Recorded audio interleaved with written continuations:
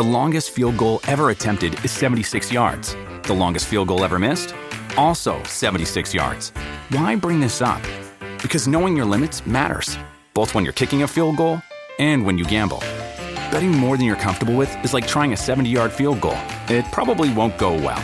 So set a limit when you gamble and stick to it. Want more helpful tips like this? Go to keepitfunohio.com for games, quizzes, and lots of ways to keep your gambling from getting out of hand.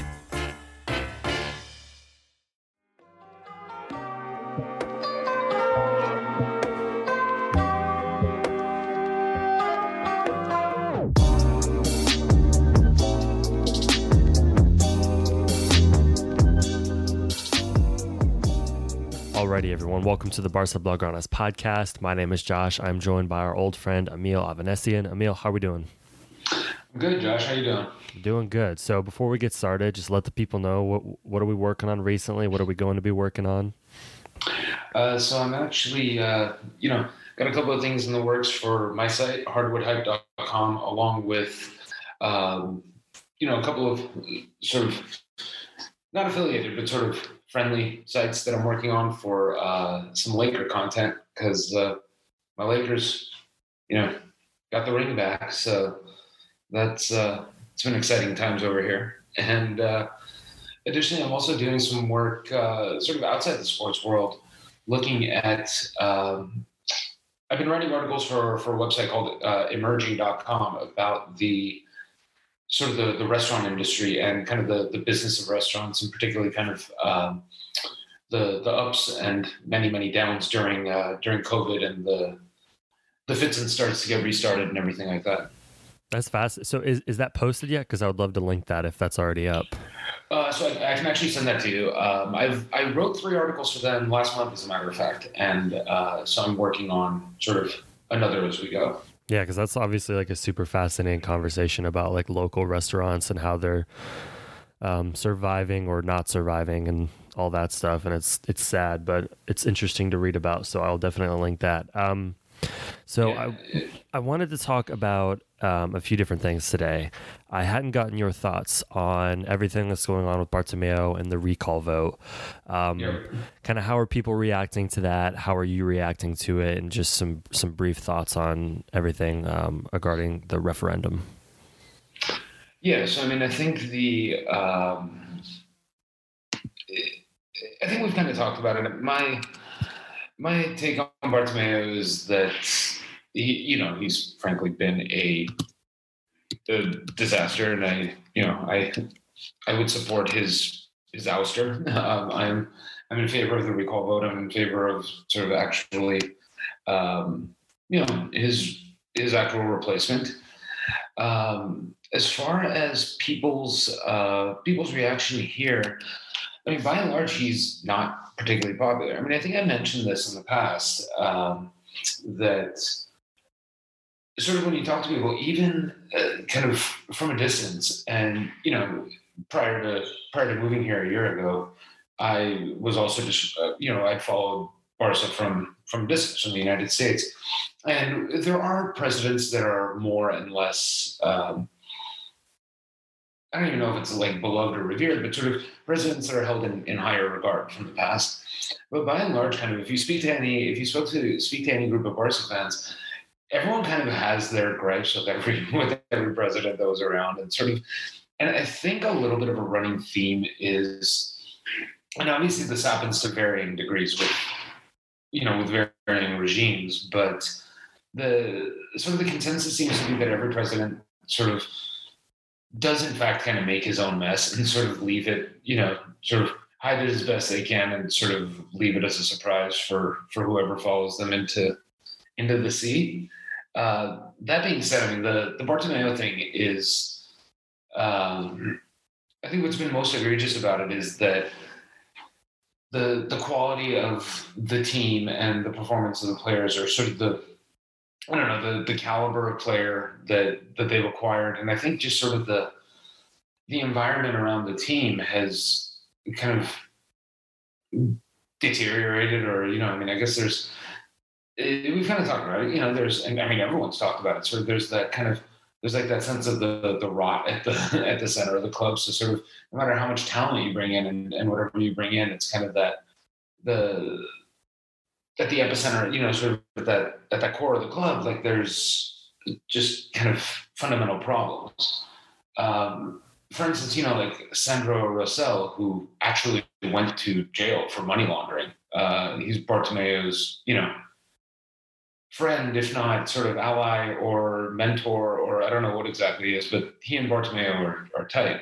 Sandro Rosell, by and large, sort of skates the worst kind of lingering reputational damage, because at the very least he brought in Neymar, and he presided over a period of winning the league a bunch of times, winning the Copa del Rey and a treble in 2015. You know what I mean? I know that treble happened under Bartomeu, but bringing in Neymar was the sort of Rosell's big play.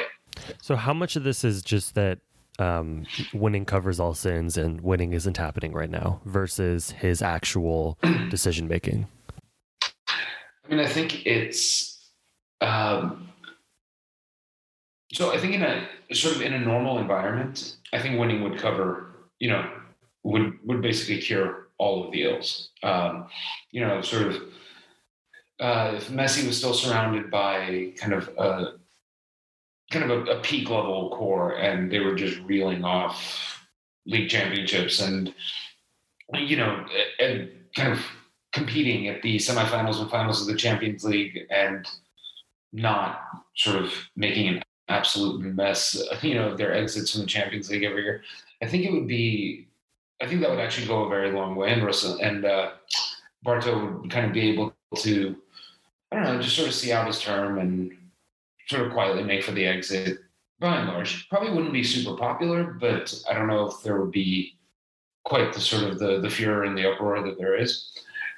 Where I think there's a huge problem is because of COVID and all the the not allowing fans into stadiums and things like that. I think like there's been enough sort of loss of revenue, and sort of Barcelona itself is a city that is very, I don't want to say reliant, but sort of tourist dollars make up a very significant chunk of the local economy.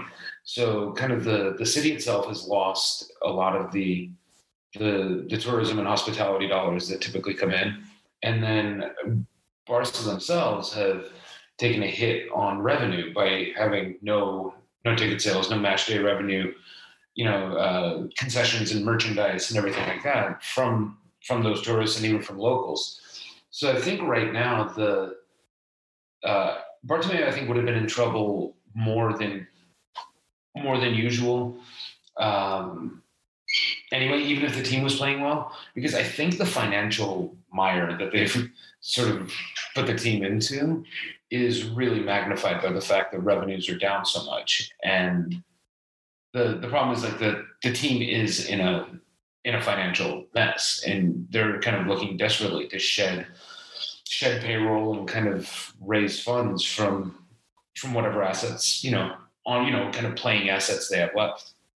So for whoever comes in next after Bartomeu, presumably, early mid next year, is this the best or the worst time to take over Barcelona in that position? It's a really good question. I think it's probably better than worse, I'd say, because you're following a super unpopular president, so that's pretty good. Like, you're going to come in with a certain amount of, because the presumption is probably going to be Font, who's kind of the anti-Bartomeu candidate. So he's going to come in, and so you follow a president who's not very popular and whose performance both financially and on field was pretty substandard. So the bar is pretty low. I think the one question just becomes kind of how quickly do the revenues recover, and how quickly can you kind of work through that backlog of depreciating assets and really kind of top dollar contracts for guys who aren't who aren't performing. So I mean, because there's so many guys that were bought that either there's no little to no chance of recouping even the transfer fee that you paid for them, let alone getting someone to take on sort of the astronomical wages that you gave them as well. So moving on from Bartomeu, Ronald Koeman, there's been some like revisionist history in the last, since the international break started about how positive or negative his time has been thus far. Just speaking from your perspective, what have you liked from Koeman's Barcelona and what have you not liked about it? I mean, by and large, I would actually say I've no, I'm not saying that it's been absolutely flawless, but there hasn't been anything glaring that I haven't liked. I mean, I think at some point he's going to have to, and usually this always comes down to Messi, really. And I think I saw something on Twitter just yesterday that I think Barca have something like 24 or 25 games over the next kind of like 3.5, 4 months. And whether Leo likes it or not, I mean, I think Koeman is going to have to force some rest onto him. And I mean, that's kind of the biggest thing. I mean, I've enjoyed watching the young guys get some, the young guys get a chance, and the mentality of the team, I mean, kind of seems to be, they do seem to be pretty engaged. I mean, particularly the first 2 games, and honestly, the third league game against Sevilla. I mean, there was no. First of all, I mean, there's no shame in a draw against Sevilla, and secondly, I mean, there were opportunities for attacks and for goals that on another day, Barca could have won. I mean, it wasn't a spectacular performance, but it was. I mean, it was fine. It was perfectly okay. So by and large, I mean, I think the team looks engaged. What I actually like to, and I don't know if it's something that Messi is doing, kind of, I've joked that I feel like we're all now, anyone who roots for Barca or follows Barca with any regularity is now almost kind of forensically judging Messi's body language at any given time to see if he's we're all body language doctors, as Bill Simmons says. Is he happy? Like, is he, does he look mopey today? Like, is he, oh no, like that one team he came over to give him a high five. He, he didn't really smile enough. Is that a sign? And so I've kind of been driving myself nuts with that. But I mean, that is going to be whatever it is. But what I like is that, and you and I talked about this under both Setien and Valverde, it was kind of the mere presence of Messi seemed to just suck so much air out of the room for everybody else, where even these other, very well paid, very like top level players sort of seemed, I don't know, almost kind of timid and tentative and almost like just ridiculously differential.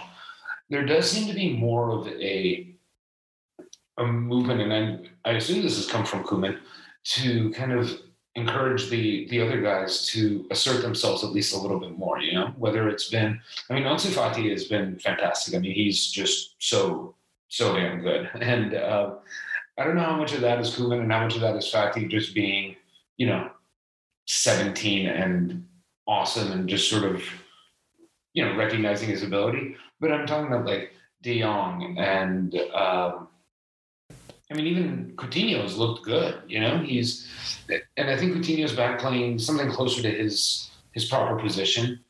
And, as it turns out, he hadn't completely forgotten how to play. And so, I mean, I think there's, particularly in the midfield, but I think there is a certain level of kind of confidence and self-assuredness from sort of the supporting cast that wasn't always there. Yeah, and you mentioned Coutinho. He was a guy you and I talked about a lot leading up to the season as someone we were interested in seeing how he was going to play. Has he been Because I think like the broader narrative, and I think we wrote a piece like talking about Coutinho being a breath of fresh air. Is it more so he's just like playing competently, or has he actually been like a very like creative, positive force for Barcelona, or is it just like, well, he's not tripping over himself at Barcelona, so this is a good thing? I mean, like kind of everywhere. I know he towards the end of his time at Bayern, he was sort of. He wasn't one of Bayern's superstars, but he was sort of a part of the team there. But he had some fantastic performances for Bayern, when he arrived there. And if you look back to honestly not that long ago when Barca acquired him from Liverpool, this guy has been a legitimately outstanding, sort of world-class level player. And the funny thing is, like, it seemed like it was always kind of a confidence issue with him, because I don't know that I ever thought that, oh man, this guy just kind of forgot how to do the stuff that he knows how to do, And so I think he's coming with more confidence. He has been a very good kind of, I'd say, a creative force in the midfield, and it's a bit of both. I mean, because like he hasn't made any mistakes. He hasn't sort of.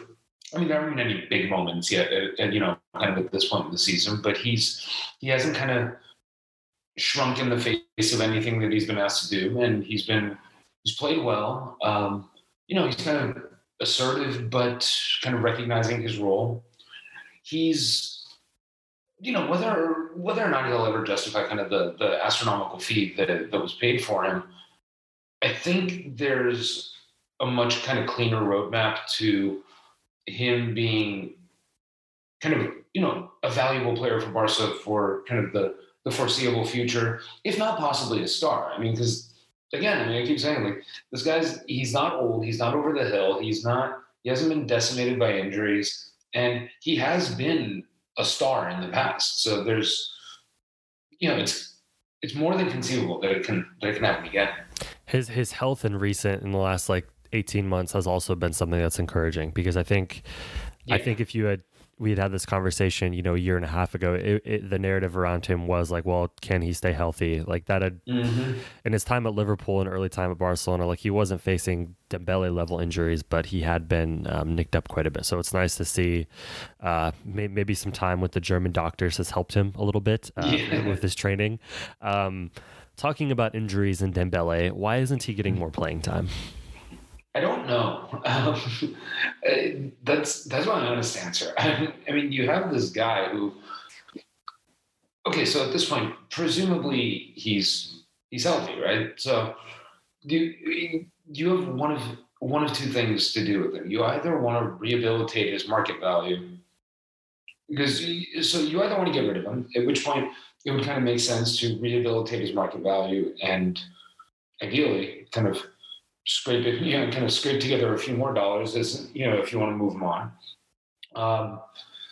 Also, I mean, with all these games coming, I mean the schedule is just so dense over the next couple of months. He's also, I mean, the guy's still super talented. He causes problems for opposing defenses. I mean, he could be a really good release valve for other attackers, and sort of allow you to rest some of your first choice guys a little bit.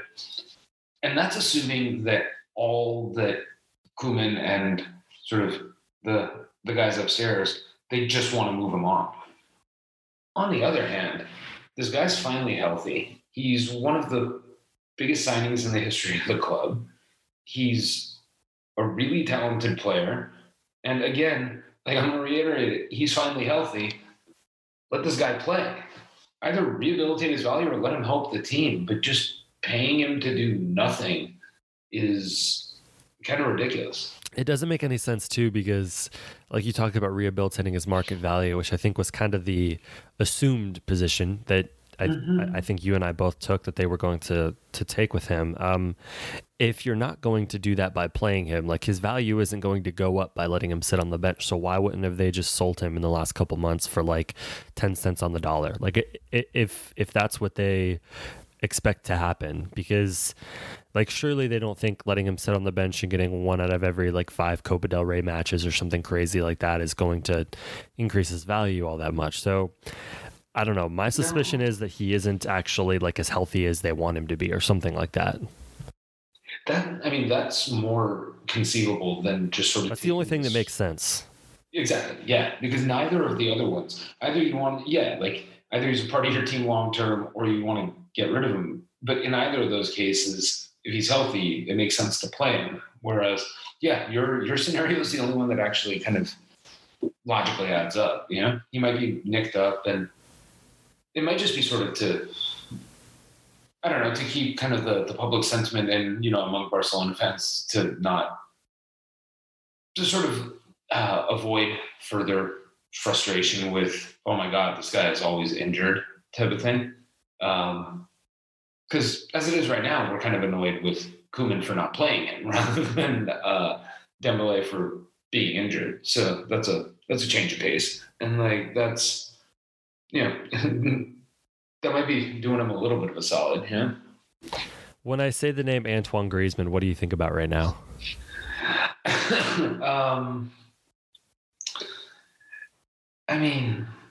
By the way, we talk about the same like 4 players every time you come on, and it's always interesting because it changes every time. It really does. I was just thinking about this because I was just thinking about it. I'm like, what did I say about it? Because we were both very excited to watch Antoine Griezmann this year.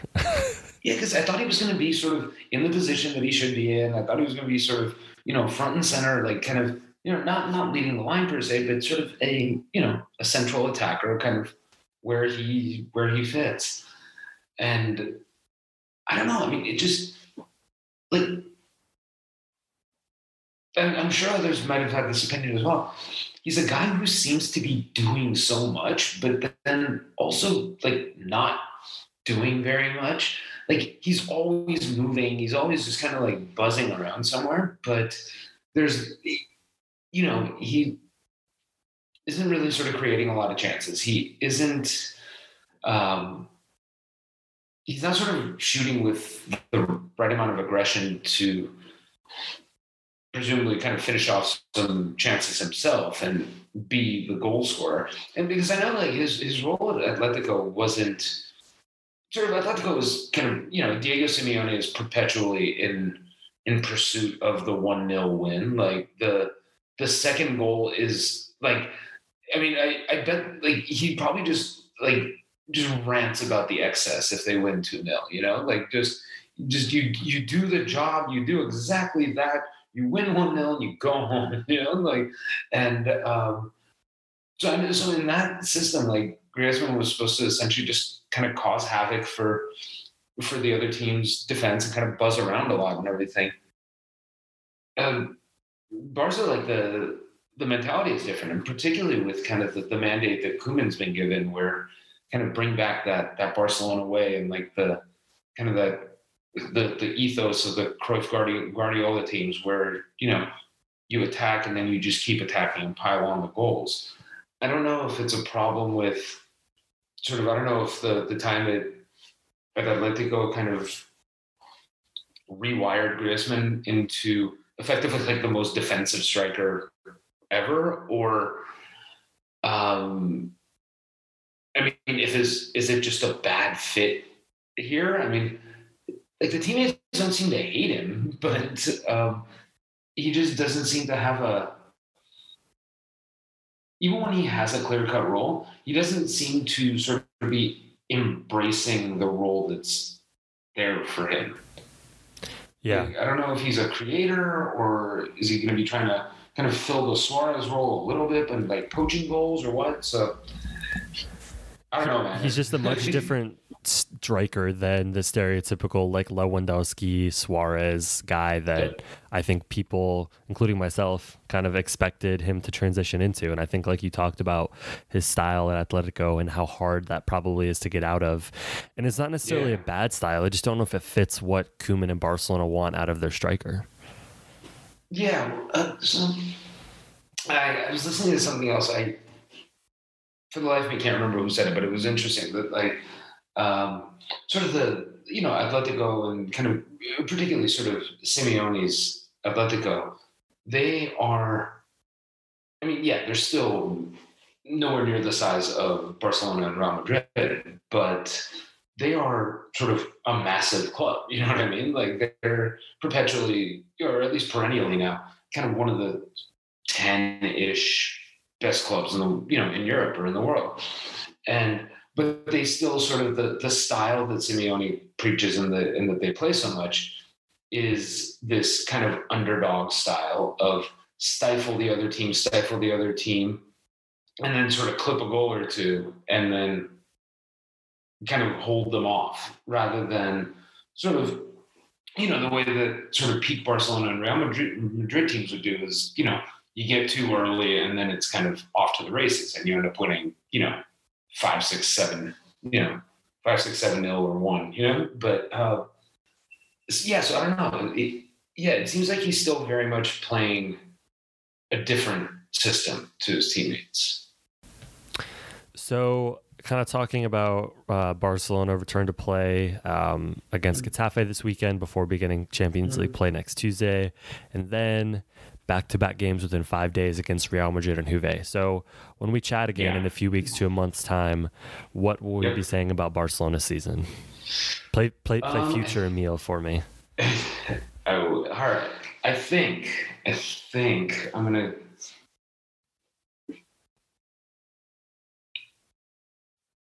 I'm gonna actually say that Barca will win the Getafe game. Oh my God, I was just looking at the Champions League game. Listen, I'm looking at it right now and I can't pronounce it. Is it? Oh, wait. It's Ferencváros. Ferencváros. It's Ferencváros. Yeah, I've heard of them. Like they were good, I guess, like half a century ago. Like they were amazing, like half a century ago.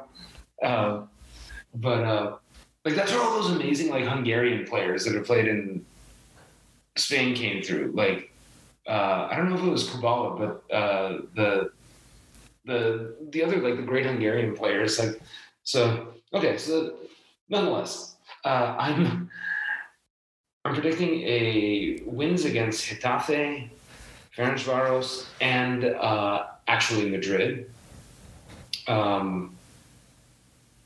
Because I've seen 2 of Madrid's 3 games thus far, and while they're still extremely talented, and it's still sort of Real Madrid, and this is far from sort of a peak vintage Barcelona team. I think kind of the flow of Barcelona's games over the flow of their play over the first 3 games, and frankly, just sort of the talent on hand, both has me leaning towards Barca. And so I'm going to say that they take those first 3. Now, the one against Juve, I could really see that going either way. I think, frankly, Barca will probably be, maybe not publicly, but they'd probably be happy to get out of that with a draw. But that one, I think, is much more sort of too close to call. I'd say they probably end up with 10 out of 12 points from those 4 games. How sad are you going to be if Cristiano Ronaldo can't play in that game, by the way? I'm going to be kind of bummed because, that would suck. That really would suck. I think, so he shouldn't have enough time, right? It's... You would think, especially with all of his Ronaldo money and things, Yeah, because he just went into quarantine, what was it, like... Or, it was like, Tuesday was when he got the test back, so probably Monday. Yeah, so let's see. So if he did that if he went on Tuesday, I mean, Yeah, he should be fine. Yeah, I mean, yeah, it's almost going to be almost exactly 2 weeks from then until the Champions League thing. And I mean, I imagine they'll probably backdate something if it's like a one-day thing, you know? Yeah, you really started on Monday, and but yeah, I mean, I would love to see that. I mean, frankly, I really, really enjoyed watching Dybala. Sort of because he was so awesome last season, and so I mean, for Barca's sake, it's. For Barca's sake, I'd honestly probably almost rather see Ronaldo than Dybala, but and I know those are going to be famous last words, but yeah. So okay, I'm actually really looking forward to that Juve game. Last, fantasy question before we go. If right now I give you a choice between signing Dybala or Lautaro, who would you take? Dybala. Yeah. Okay. Cool. I just wanted to make sure that was still. Yeah. Yeah, no. And the thing is, like, Lautaro's really good. Yeah, but he's not Dybala. No, that's the thing. I mean, I always feel bad because I've never sort of come down on the Lautaro side of anything, and it would almost come across as like I don't think he's very good or I don't like him for some reason. Like, no, it constantly comes down to him and just other incredible players that I think are just slightly better. Yep. Okay, cool. So check out Emil Hardwood Hype. We're going to link his restaurant stuff and his recent work in the piece. And we're going to chat in a few weeks when either Barcelona's season is on fire and Koeman's job is in jeopardy, or things are going great. Yeah, exactly. Well, Bartomeu, just all the office politics will be just a distant memory because we're just churning out the wins. That's right. All right, Emil, thanks for joining us. Josh, thanks a lot, man.